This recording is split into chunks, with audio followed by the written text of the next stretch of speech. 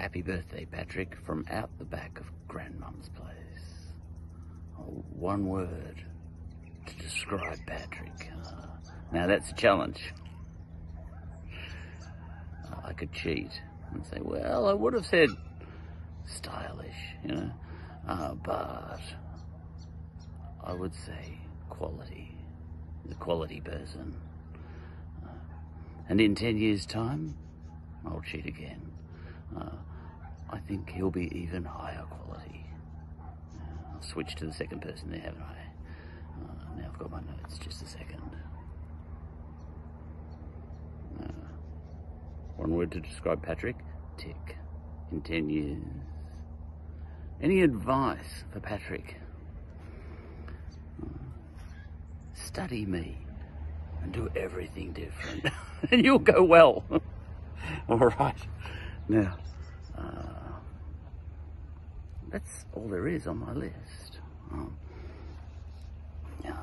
I know that question might have been about something else, you know, in 10 years.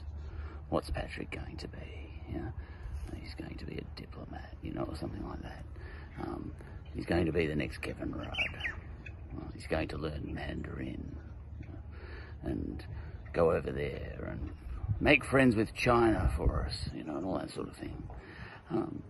It could be, you know, that's possible. Presents well. I think he's better than Kevin Rudd, that's for sure.